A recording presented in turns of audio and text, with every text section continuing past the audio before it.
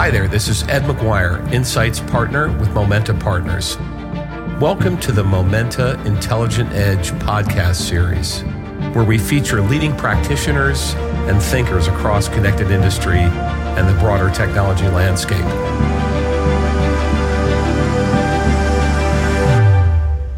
Good day, everyone, and welcome to another episode of the Momenta Edge podcast. This is Ed McGuire, Insights Partner at Momenta, and today we have with us a very special guest. It's Max Borders, who is the author of The Social Singularity: How Decentralization Will Allow Us to Transcend Politics, Create Global Prosperity, and Avoid the Robot Apocalypse, which is quite an expansive subject, and he covers it beautifully in the book. I actually had first met Max virtually through a community of like-minded people online, and reached out, and I'm thrilled, Max, that you're able to join us.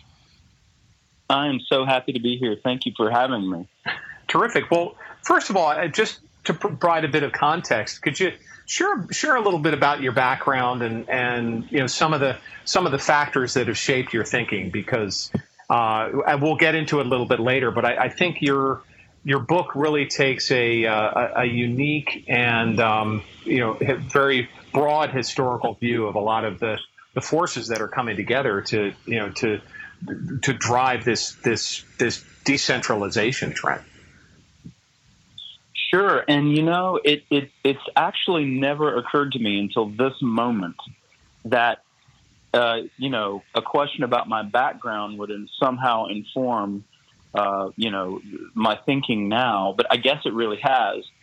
And let me put it this way. So I did my graduate work in philosophy, and philosophy is a pretty useless throwaway degree by most people's lights, at least from the standpoint of the marketplace. We don't often think about hiring philosophers per se, but I think it has certainly done a lot to affect the way I think about things. And when you marry that with on about 1999 to 2001, I did a stint writing about technology for Accenture Tech Labs. I was covering emerging technologies during the first tech bubble, and what a great time. I don't know if many of your listeners remember this time, but it was a really exciting time for technologies. I think it was the first time where the internet was exploding and everything was possible. So I really, I got pulled into writing about tech by a friend and got hooked on everything to do with technology. But marrying that with a background in political philosophy of mind, which is what I did my graduate work in, and then, having to do a job writing about emerging technologies, those things started to weave together. Those interests started to weave together in ways that I think have only now reached their fullest expression. And I'm very happy to talk about that. That's great. It's funny that philosophy comes up in the discussion of decentralization and blockchain and cryptocurrencies, because it was it's funny that you mentioned that, because I had an aha moment earlier this year when I heard Patrick Byrne, who's the CEO of Overstock, speak, and there had been something that had been really eluding me. It wasn't the technology, but there was some really fundamentally important threads that have to do really with the organization of society and the distribution of power and value. And well, it turns out that Patrick Byrne is a PhD in philosophy. So I think that the value of philosophy is certainly not to be underestimated. And I have a son who's going into college this fall, and I think due to my urging, he's one of his classes is an intro to political philosophy. So, fantastic! So I really do think that being able to think about the world is hugely useful in pulling together all these different threads. So. Yeah, I'd love to get us a bit of a sense of the forces in the context that are coming together that you see have created the dynamics behind this move toward decentralization, and you could provide just a bit of a background of what led you to write the book. Well, it's interesting because. In thinking of it in philosophical terms, which, not everybody is used to doing that. So there's a couple of what we might call levels of description to this phenomenon. Let's call the phenomenon the social singularity, or the idea that we're moving through some sort of process. And what that process is, I'll go into in a minute. But that we're moving through some sort of process to a kind of moment where the nature of human relationships will fundamentally change. I think we're approaching that through the kind of decentralization technologies that are only now just coming online in a much more robust way than 1.0, which was the internet. So philosophically, I think what's interesting about it is the fact that at some level of description, there is a non-ideological aspect to this. Or should I say, it's not ideological per se. Everything that you want to build in the decentralization space, you might call it an engineering problem. So if you have some ideological priors, for example, a lot of people are really interested in experimenting with universal basic income. I personally think that there's a lot wrong with the idea of a UBI. I think it's problematic on a number of levels. But what's great about blockchain, distributed ledger technologies, and other kinds of similar technologies that serve to either disintermediate people or hypermediate them, and I think there's both. Where disintermediation is getting rid of middlemen, and hypermediation is making everyone a middleman. And both of those forces are at play and in interesting ways. But it allows us to experiment with different kinds of social structures and determine which ones are the best fit for any given one of us as an individual. So when that process happens, we join communities of practice, opting out of old systems and into new systems that are much more robust or track with our sense of the right and the good, or actually work rather than not working. I mean, there's all kinds of considerations for why someone would want to opt into a system and opt out of an old one that isn't working anymore. And this space, this decentralization space, distributed ledgers, blockchain, allows us to do that in ways that we haven't been able to do before. It's also pointing the way for systems of law and jurisdiction in the classical sense of it. It's challenging our notion that rules should be attached to territory, and causing us to think, why is it that by virtue of my birth, I have to abide by some, accident of birth, I have to abide by some system of laws under some jurisdiction. And we look at it historically, it probably had something to do with conquest and otherwise some sort of process that we built on top of that. But what's interesting is now we're getting to a situation where this opt-in, opt-out makes it not so ideological unless it's in some sort of meta sense. Because in the meta sense, in one level of description up, it's highly competitive. And if it's highly competitive, that means if you can opt into it or opt out of it, it's more like a market. And being more like a market, some people would say is ideological. But if we think too much about it, our heads start spinning. Suffice it to say, decentralization allows for much more experimentation, many more systems of governance that we can opt into, and in doing so, we're going to find far better ideas or conceptions of the good, far more diversity in the kind of communities we can create, and also, I think, the kind of businesses we can architect that aren't based on old legal structures that we're used to.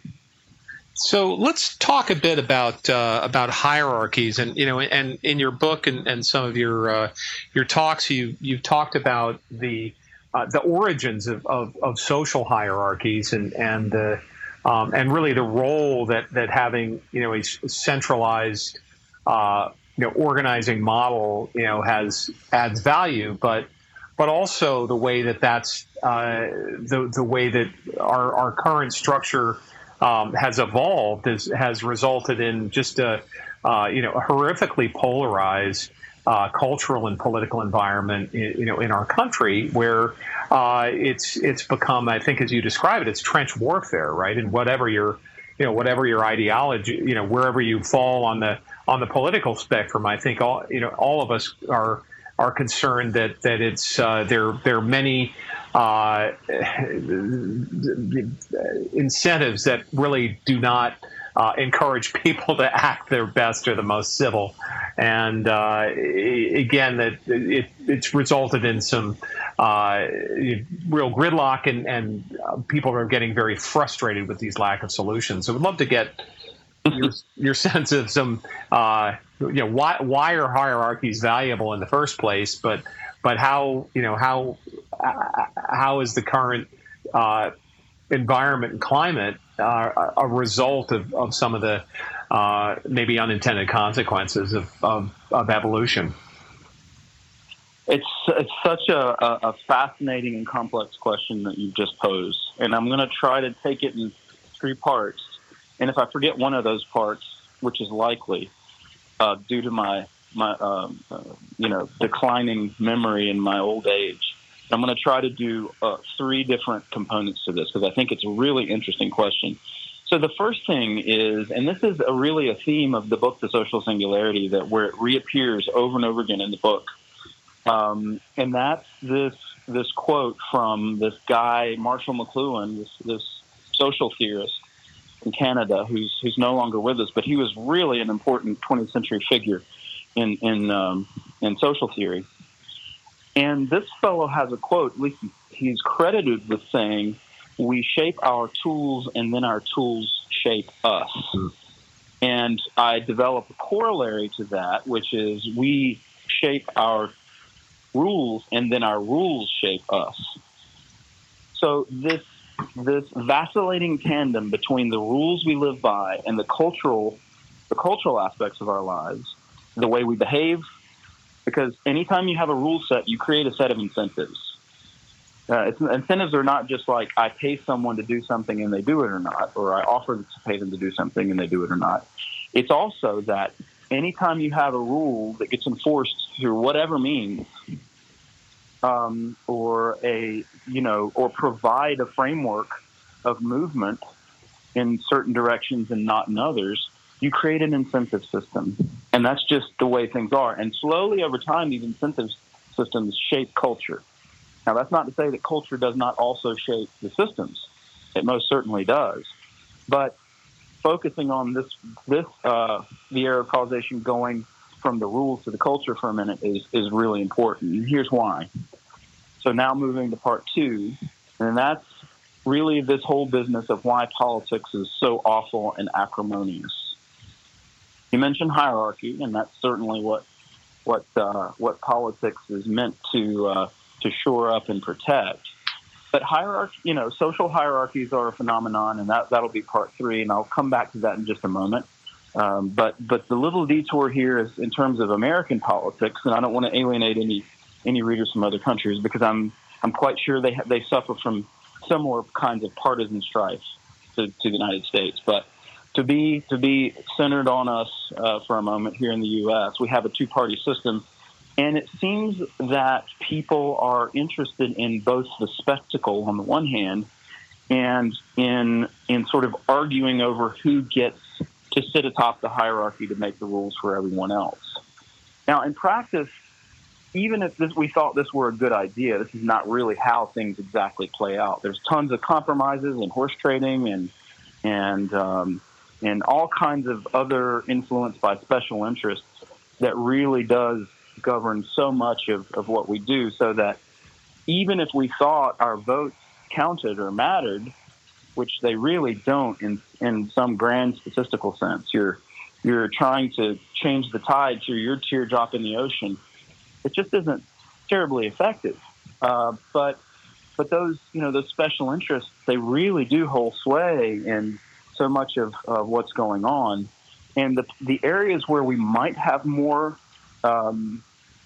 control or influence over this sort of political process, where we install people at the top of a hierarchy, would be much more effective if we paid attention to local politics, but we don't.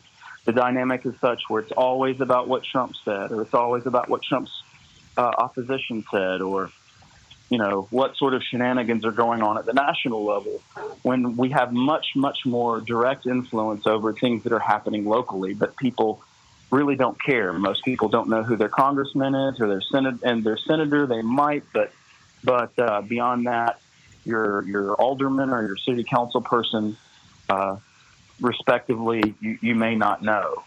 So this is a problem, but it is really, I think, an evolutionary feature of the system within which we find ourselves. And the media create a set of incentives. The political system creates a set of incentives. And it's really designed to be rather zero-sum or sometimes negative-sum. If I can take from you and win, then I get to make the rules and curry the favor of the special interests. And this sort of dance between the special interest and power has generally governed our democratic republics for quite some time, and democracy becomes this sort of spectacular window dressing we put on this process, in my view. That may seem a little weird to hear from your audience, but I think largely it's the case. And it's not to say that democracy isn't better than the past, where we were living under dictators, or where we resolved conflicts with bullets instead of ballots. But now we have the ability to do better, and I mean much better. And we're starting to see that in some of the technologies coming online. So to part three quickly, if my brain can handle it, and then we'll get to the next question, I promise. And that's this whole business of hierarchy. From the standpoint of social evolution through time, I think hierarchy has been a necessary thing to have evolved. We think of hierarchies as being planned, and certainly they are by the agents, some of the agents who are responsible for developing them. But hierarchies really are an emergent phenomenon in evolutionary systems, particularly human evolutionary systems. And that's because in the past, when we had tribal life, the information processing problem of human social activity was very different in hunter-gatherer times. When we began to settle with agriculture, we had to protect resources and territory, and as we became roving bands, we encountered other roving bands that were competing to settle with agrarian lifestyles. And so protecting territory was of utmost importance. And the difference between not just mine and thine in a private property sense, but ours and theirs, was very much on the minds of people in a tribe. And if you wanted to act quickly in unitary fashion against an enemy, i.e. those who are going to compete for resources, you had to organize yourself in a hierarchy quickly and have someone who is strategically quick on their feet and strong leader. In order to do that, that's how you maintained the territory, that's how you protected your people, and that's how you moved quickly relative to any sort of external circumstances such as attacks on that territory. The development of hierarchy is an absolutely natural phenomenon in time, and then over time, hierarchies start to develop and accrete special interests around them. The dynamics of, the dance between the special interests and those in power proceeds, and we get, around the world, even the contemporary republics the ones that don't have kings on top, still have this strange set of relationships that are about auctioning power. So that is a lot, Ed, and I really appreciate you letting me talk about it. But these are all interconnected things, and this phase of hierarchy and partisan politics that we're seeing now is coming to a close. And how it evolves, how it changes, it's a scary thought. My hope is that it is an easy transition, that people rapidly adopt the technologies we're talking about and see the benefits of them quickly, just as we stepped out of the cab and into the Uber, as it were. But it's not clear that's going to happen. There may be big wars between hierarchies and network relationships, situations that are ahead of us, and it's just hard to predict. Yeah, no doubt. Well, the reason I asked about politics and on a podcast series where we've been focused a lot on connected industry and advanced technologies, it might seem a little bit, I guess, out of left field. But there was a reason that I asked that, because in many respects, politics is just a reflection of a different type of, or a much larger evolution of culture. And I had a fascinating conversation with David White, who is a cognitive anthropologist, several episodes ago. And David, who was actually an old buddy of mine from my jazz musician days. So this is sort of funny how we all end up in different places. But David had talked about the difficulty that organizations have dealing with digital transformation. So in larger businesses or in economies that are shaped by businesses that are adopting technology and having to really adapt both their cultures, their business models, and also even fundamental processes about what people do. You do have the same phenomenon of incentives that evolve, that shape people's behavior, and they get fixed into these patterns, and then it becomes very difficult to really to shift patterns of behavior or recharacterize roles. And I think there's a lot of really relevant lessons to be learned from looking at historical political structures and hierarchies, and then thinking about the depth of transition that's involved with what we call digital transformation, right? Because businesses are thinking about themselves, and we're really on the cusp of some pretty profound changes. And which was a very long and roundabout way of asking you.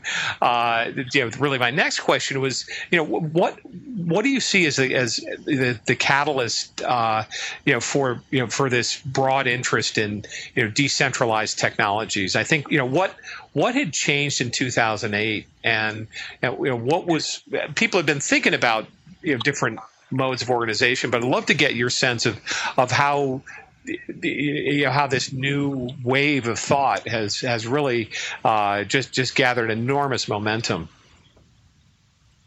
Well, there are a lot of factors, I think, that lead up to this, and as a sort of a prelude to answering the question, I want to go very quickly to your friend David's observation, or both of your observations, that people tend to get stuck in systems. There are network effects in systems that make it very difficult to exit, and we have to look at network effects. But it all can be boiled down to two T costs, I guess you could call them, which is transition costs and transaction costs. Is it at some level easy for me to transition to the new system, whether that be through through a low, not so steep learning curve where I can easily adopt it, where I can immediately see the benefits of doing so, where my opportunity costs are not so high, so I know I'm giving up something over here in order to adopt this. Is the perceived benefit of the switch greater than the cost of leaving the old system? All of these transition and transaction cost questions are really, really fundamental to the way we do systems thinking, and that's the abstract part of this. But to your more concrete question about 2008, you mentioned that year, and I think everybody is very clear, particularly those folks who are in the financial sector and in the business sector, with everything that happened with the housing market, the economic collapse, the financial sector at the precipice, and there's a lot of debate about whether or not the financial sector should have been bailed out. And, you had this phenomenon of privatized profits and socialized losses. And, some of the poorest people and middle class in America bore the costs of that in order to prop up a system that seemed to be broken. Now, we can get into some ideological conversation about whether or not it was the right thing to do to prop up the financial system as it was, whether it actually worked, whether it would have been better for it to collapse entirely. But I don't think that's what you want to do. Because what you asked is what specifically precipitated some of the things that we're looking at now. And the answer lies in some fellow whose pseudonymous name is Satoshi Nakamoto. And this could be a person or a small group of people. But essentially, these were folks, it looks like Satoshi Nakamoto is a person or people who were a member of the cypherpunk community. Okay? The cypherpunks, if you're not aware of these, were a group of people who were a bunch of tech geeks who were into cryptography and really had a sort of a radical sense of first and foremost, free speech. We want to be able to communicate with each other, and we want to be able to do things together around the world without the intercession of or regulation of third parties. And that sort of radical cypherpunk philosophy, I think, had a very definite set of a cultural and ideological bent for Satoshi Nakamoto. So here's an example of maybe culture affecting the rules. Because what Satoshi set about to do in the Bitcoin white paper was to create a situation whereby there was no third party, there was no central bank, there's no financial intermediary whatsoever, except for the entire community itself, organized as a network of both contributors and miners. And by now, most folks probably are aware of the way, the Bitcoin blockchain works and how mining works. And as imperfect as it is, it was a quantum leap past the way we think about our financial institutions. And it very much still is. It's still an evolving ecosystem with a lot of different participants and people who benefit from the creation of that ecosystem. And it's organized in such a way that you might call it decentralized or also self-organized. That feature where the need for a mediating structure like a central bank or a central financial institution, it was at least a proof of concept that said, you don't need this anymore. You can create something that works. You can reduce transaction costs for people, at least to some degree. And we no longer need an intermediary to ensure that the set of relationships in the system is legitimate. We need neither the government nor the central banks to ensure that. I guess you could call it the system's security and fidelity and so on. Now, that's not to say that there haven't been problems with Bitcoin and these decentralized systems. But as a proof of concept goes, it really showed the way. And very often, the way people learn about systems is not through abstractions. They learn through use. They learn through adoption. And I think that is really the most promising. And this is, by the way, Ed, bad news for someone like me who loves to think and write about abstractions and loves to teach people about things. It's, teaching philosophy in higher ed or writing articles or writing books is what I love to do. But I think most of this is It's going to be catalyzed through people like me, perhaps, who want to talk and write about this stuff. But ultimately, mass adoption is going to happen through other means.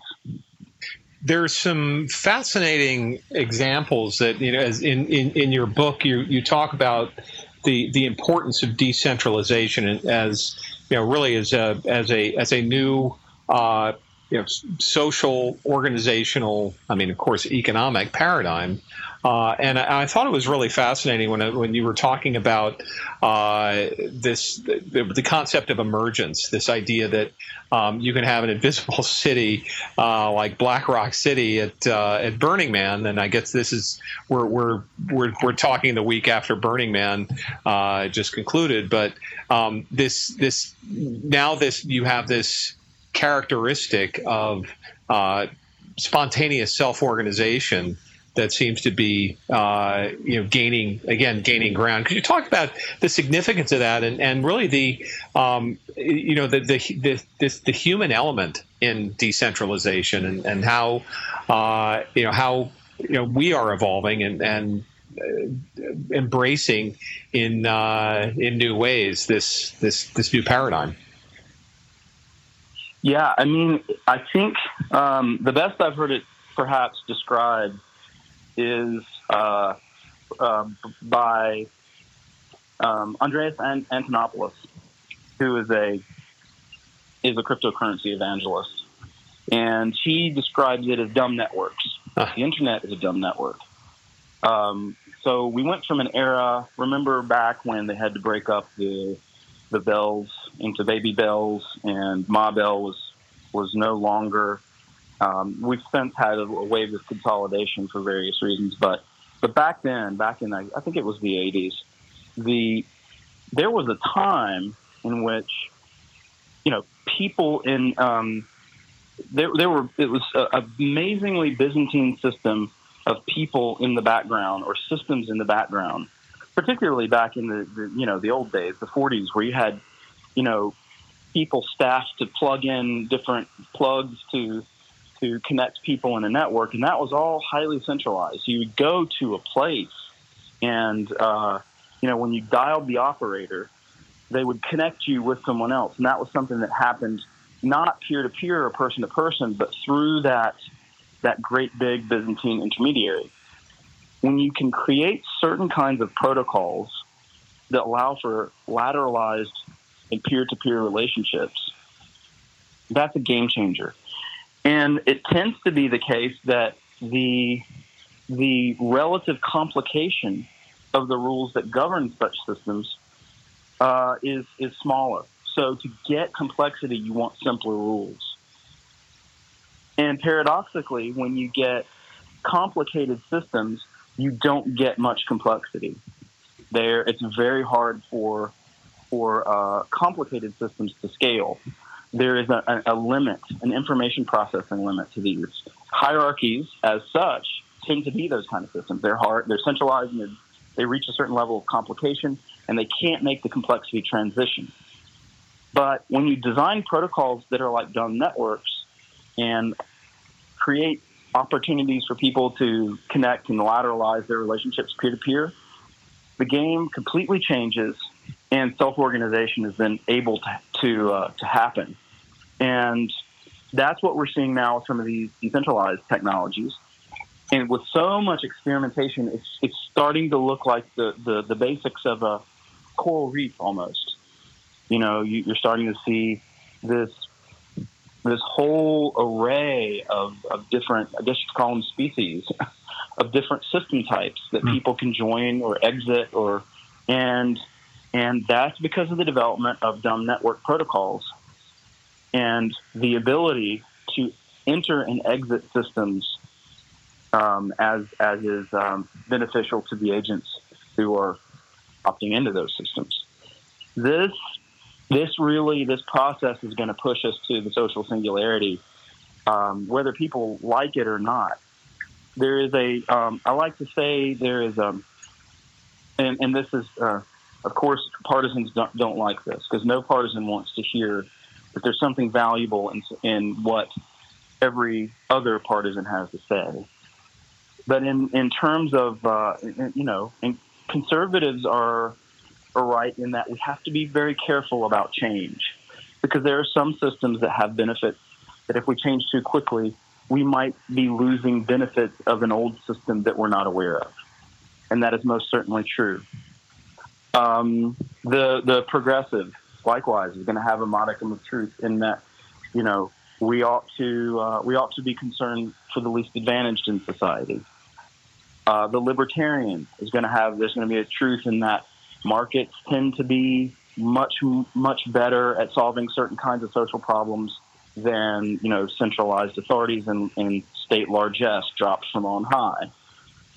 If you take the wisdom of different partisan tribes and weave them together and synthesize them, you don't have to have arguments about politics anymore. You don't have to have, just like businesses and startups are out there trying all sorts of iterations on ideas to see which one is going to work best in the evolutionary fitness landscape of the market. If we transpose our ideological priors to that marketplace, you might call it a marketplace of governance, we're going to see just an array of systems that we haven't been able to imagine before, and the best systems are going to win. And the weaker ones, the ones that are not as successful, the ones that depend on,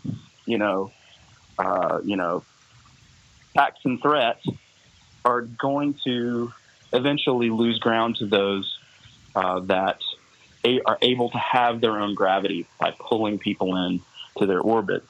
And yet, paradoxically, the ones that are successful may be much more communitarian than we can anticipate. So it's not a political or partisan position at all to make that claim. It's a reconciliation of different partisan positions, and that's going to be different, and it's going to change our culture, I truly believe. It is really fascinating too what you've just described. Essentially, this marketplace for really the best ideas to win an implementation, and the capabilities of blockchain, of course, as that we'll say the fundamental engine of implementation for decentralization. Or there's a lot of really key innovations, and I'd love to get your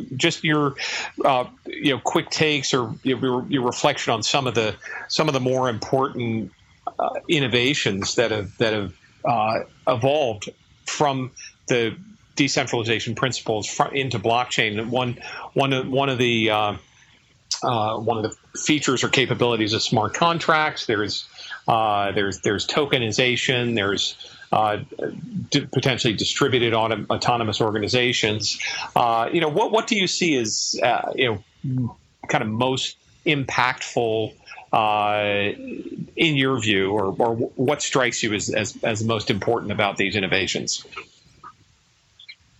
And I say this with the utmost humility. I mean, this space is developing so quickly; it's difficult to keep up with it. There's just so much going on in, these armies of developers who are involved in these communities of practice, and they're sharing information and they're creating new things daily. But some of the ones that stick out to me, I guess if we could put it like this: if enough of your listeners buy the book, that I could have a little bit of surplus to invest in something, I might go after, for example, the HOT token, HOT, and that is Holochain. Holochain is an interesting technology to my mind. It is not a distributed ledger blockchain style technology. In fact, it comes out of a larger technological or model of computing called Scepter, which is short for receptor. And they base the construction of Holochain on a biological metaphor. And when you think of it in biological terms, the self-organizing aspects really get interesting. And I think Scepter and Holochain from Scepter give us this really nice way of talking about how we can self-organize and exchange value without being what they would call so extractive. This is sort of a sentiment that there's too much power and money accretion, whether that be in politics or in the corporate world. And look, I'm not. To me, this is not a question of ideological one's ideological position. It is rather a way of saying, look, if we can organize ourselves in such a way that the benefits to individual members are more broadly dispersed. I'm not calling for, the redistribution of wealth by a coercive government apparatus. That's certainly not what I'm calling for. But what these technologies allow is for bringing more participants into the system and having more opportunities for them to be able to exchange value and grow. You're going to get scaling all distributions in any system, so you're always going to have some big fish and some little fish. That's what nature looks like. If you don't think that's the case, you're kidding yourself. That's why egalitarianism as a political system just doesn't work, because nature is not egalitarian at all. But we are seeing opportunities, for example, in some of these systems. I think the person behind, some of the guys behind Holochain, like Arthur Brock and Eric Harris Braun, were motivated also by the 2008 phenomenon. They saw a bunch of highly wealthy people. They saw a bunch of very, very powerful government officials, and they all colluded to basically rescue a system that was broken until the next time it would have to be addressed. And they kicked the can down the road in large measure. Using taxpayer dollars to bail out these extremely wealthy financial institutions. And this pissed a lot of people off on the left and on the right. Well, these guys, the Holochain developers, were trying to develop systems that would be parallel with the existing financial order and would be able to reduce transaction costs and reduce transition costs, as we described earlier. So that's one that I'd put my money on, just because I think it's really interesting, robust technology. It's different enough from blockchain. But then you had Satoshi Nakamoto, the developer of the original blockchain, who had the same kind of sentiments. In the Genesis block of Bitcoin, you have an article about the second bailout. I believe it was in London, where in the UK, the central bank bailed out one of the financial institutions in London. And this is after a series of bailouts had already occurred. I think this was in 2009 that the Genesis block was created for Bitcoin. And they're basically sending a message that we don't want this anymore. This is too much power, too much money, and an unholy alliance between power and money that we've got to do something about. So in that sense, it was ideologically driven on both of these technologies. But back to the question, what would I put my money on? Personally, I think HOT is a very interesting token, and the technology behind it, Holochain, is interesting. And I'm very excited about projects like Aragon and DAOstack, both of which allow for different kinds of distributed social organization and what you might call platform cooperatives. And platform cooperatives are systems that are able to do business and transact and have an organization that's highly robust and anti-fragile, but they don't need so much hierarchy. Mm-hmm. And in fact, you can program the protocols such that you get a much more. It's not just decentralized, but it's also functions much more like an organism than a machine. So we're designing our organizations, any kind of technology that allows us to run our organizations more like organisms instead of machines, where we transition from machine thinking to biological metaphors for organization. I think that's a good direction. Now, of course, there's all kinds of tokens out there for, the next exchange, and all those I'm sure are going to be great. And people who are on Wall Street and are into that stuff are going to be much, much better at identifying those tokens, which ones are the best. But for my money, I like the ones that are going to change quite literally the lattice work of incentives for society. No, I think you really hit on the fundamental precept here, that it is this idea of redesigning incentives as a seed for, I think, what you refer to as human fractals that allow organizations to develop organically. Now, this is a pretty new idea. I mean, we haven't had the capabilities or the technology or, frankly, the connectivity to enable this mass self-organization before, but it's I think it's incredibly exciting. I'd like to just flip the focus to at least what you see as some of the challenges to mainstream adoption of these decentralized technologies, and whether there's some misperceptions that you encounter on a regular basis that you think we're just going to need to get past, or to get past the early adopters. What do you feel are our big challenges? To me, it's easy to state and hard to fix, and that's three things: simplicity, security, and transaction fees. Mm-hmm. If you can make it cheap to adopt in terms of transaction fees, so once you're using it, every time you use it, it's cheap to do so, that's great. Security. If I don't have to manage all sorts of wallets and figure out all kinds of private keys and writing them down somewhere and stuffing them somewhere else, and there's some mechanism by which I can access if I die, someone else can access the private key.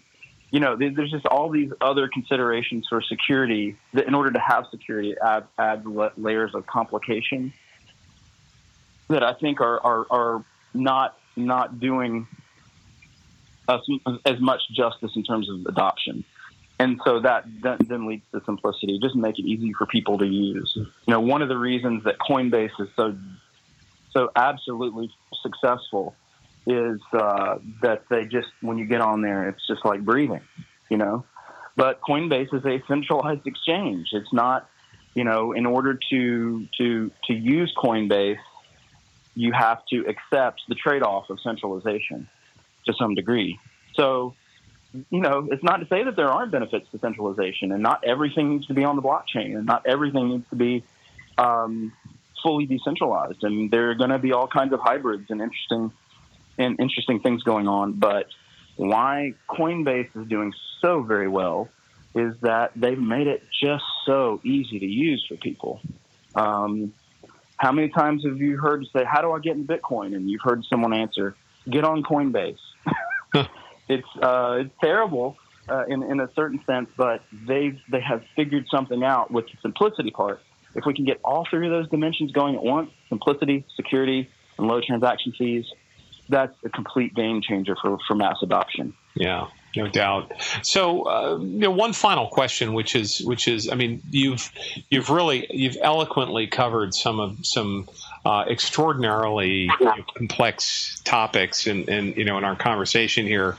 But I think your last point really boils down.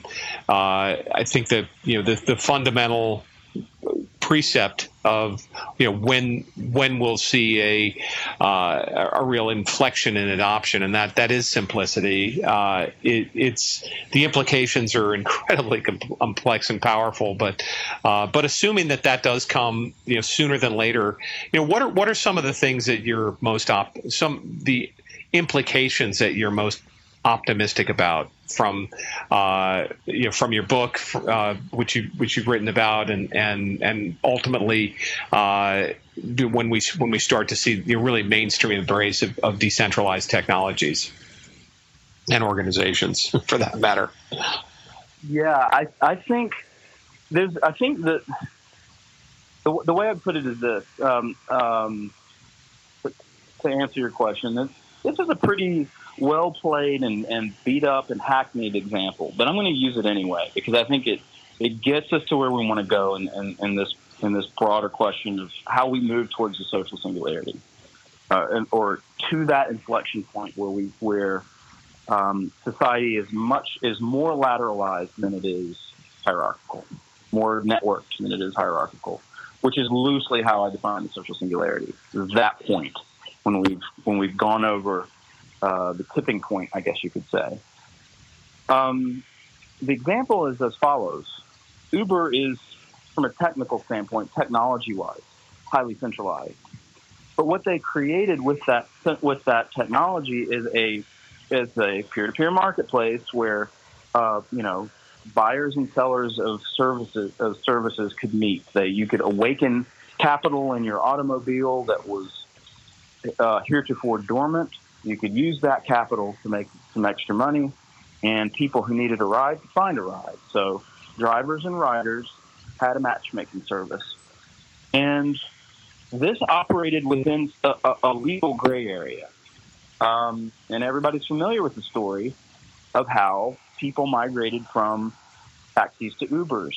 And, of course, the taxi cab monopolies, threw up a fit, and understandably so, because they had to invest in these very, artificially restricted taxi medallions whose supply was artificially scarce due to government policies and so on. And they were understandably upset if they owned one of these medallions, because all of a sudden there's this company operating in this legal gray area, and it's taken over the world rapidly, very, very rapidly. But the constituencies that were built up around Uber so quickly made Uber much more a force to be reckoned with than we had ever seen before. So Uber and Bitcoin, both of these are examples of what we might say are the first examples of our ability quickly and easily to flip. And this is going to sound a little nerdy, but I'll just try to describe it in the simplest terms I know how. There's this great old economist who's no longer with us, named Mancur Olson. And he's described this sort of decline of a lot of civilizations over time in terms of what you might call concentrated benefits dispersed costs. Okay?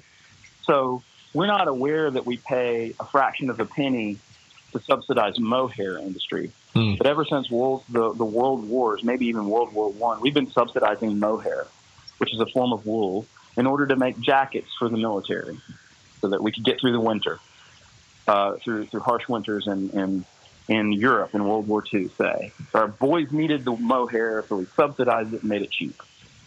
At least I think that's the story. But anyway, we subsidize mohair, and we've never been able to get rid of the subsidy because the mohair industry is it's one of the concentrated beneficiaries. And in terms of the cost of actually overturning mohair subsidies, nobody even knows what mohair is, much less that we subsidize it. So we have this ignorance problem for all the things that get funded in these fat, bloated, subsidized industries. But we also have very little impetus or incentive to worry about something like a mohair subsidy because it's so tiny. Whereas the beneficiaries, namely the producers of mohair, have millions of dollars at stake. So of course they win every time, and the citizens lose. This is just a fact of life for how it works when corporations and governments collude. Concentrated benefits, dispersed costs. Well, suddenly with networking technologies, and they're becoming more sophisticated, more robust, and more cryptographically protected, which means that many of them are now permissionless, suddenly we can change the game. It's no longer concentrated benefits, dispersed costs. It's concentrated benefits, and the costs to enforce the old order are concentrated now. And that is an inversion. It's a flip. It's a kind of a flip of a switch. So people always say, well, Max, all this decentralization stuff sounds great and everything, but how is it going to work? And I say, if you can create something and within a year, you have 20 million users, that is a heck of an unstoppable force. Uber's still around. Bitcoin's still around, and it's growing, and more of these kind of structures are forming on this earth. And before too long, it's going to be, and yes, there's probably some sort of arms race going on behind the scenes between, the regulators, the Russians, and, everybody, I say the Russians jokingly, but there's all this stuff going on behind the scenes in terms of how to maintain the current social order against the onslaught of these new networking technologies. And it's going to be interesting to see which prevails. It could be that central power prevails, but it's going to take us into a dark age in a very, very hierarchical situation, even totalitarian, in order to stave off the networked age, the social singularity. It would take very, very totalitarian means to do so. But I wouldn't put it past. I mean, if history is our guide, we got to be careful about that. Sure. But you ask me why I'm hopeful, why I'm optimistic. The reason I'm optimistic is people power. I mean, really, really, these technologies are harnessing the energies and the incentives of millions of people, and it's just a beautiful thing to see. It really is something brand new and incredibly exciting, and I do share your sentiments as well. One final question. This is Max. Has been fascinating. I can't believe the time has just flown by, and it feels like we're barely scratching the surface of this topic. But I always like to ask my guests just for a recommendation of a resource or a book that you find valuable that we can share with the listeners.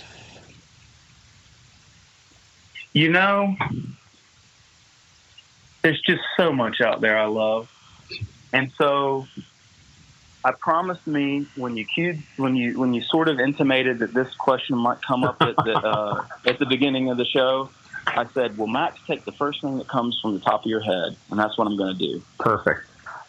I think, let's see, and I want to get the title of the book right, but Matt Ridley has a book that I don't think did very well because it's not a terribly sexy title. It's not The Rational Optimist? Oh, that's a good one. That is absolutely a good one. But I would say it's his more recent one called The Evolution of Everything, I think it's what's called. Yeah, The Evolution of Everything, How Ideas Emerge. All right. I haven't read that one. I'm definitely going to gonna get that one. That's terrific because I did read The Rational Optimist, but I haven't read the new one. So that's thank you for that. And now I just need Matt Ridley to go on a podcast and tell everybody to read The Social Singularity, and I'll be rich. There we go. Well, it is a terrific book. And anyway, this is just wrapping up our conversation. Again, this has been a conversation with Max Borders, the author of the book The Social Singularity, and also founder at Social Evolution. This has been Ed McGuire, Insights partner at Momenta, with another episode of our Edge podcast. Max, thank you very much for a great conversation. Oh, it was my pleasure, Ed. Thank you.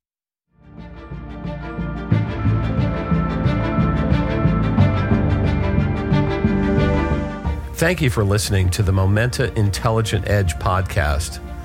We rely on feedback, comments, and input from our listeners, so please interact with us by going to our LinkedIn page, our Twitter accounts, or email us at edge@momenta.partners with any suggestions, guest ideas, or commentary. We really value your input and appreciate your listening.